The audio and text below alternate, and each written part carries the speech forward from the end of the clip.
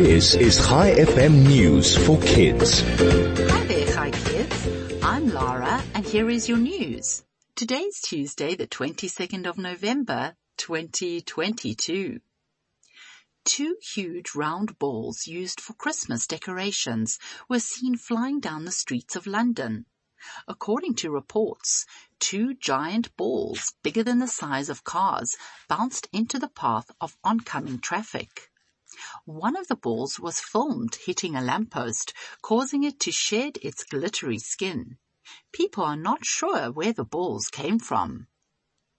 Meanwhile, the Wits champion tree in Johannesburg is thought to be the city's oldest tree.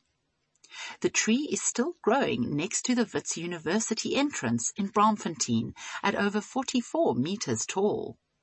According to Alan Buff, a former plant specialist, the history of the champion tree dates back to the 1890s. This tree can withstand the cold and drought. And finally, South African tourism has celebrated a first this week by welcoming airline carrier Eurowings Discover as the first international airline to offer direct flights from Frankfurt, Germany to Kruger Mpumalanga International Airport. Many tourists travel to South Africa to either visit Cape Town or the bush. In the past, tourists would first have to fly to OR Tambo International Airport in Gauteng and then get another flight to the Kruger Park.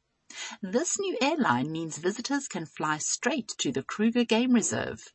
It is thought that the new airline will bring in around 30,000 tourists a year. Before we end off today, I have a joke for you.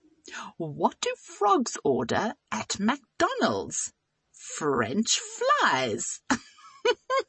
Thanks for listening. I'll be back with you again tomorrow morning with more news for kids. This is Lara, over and out.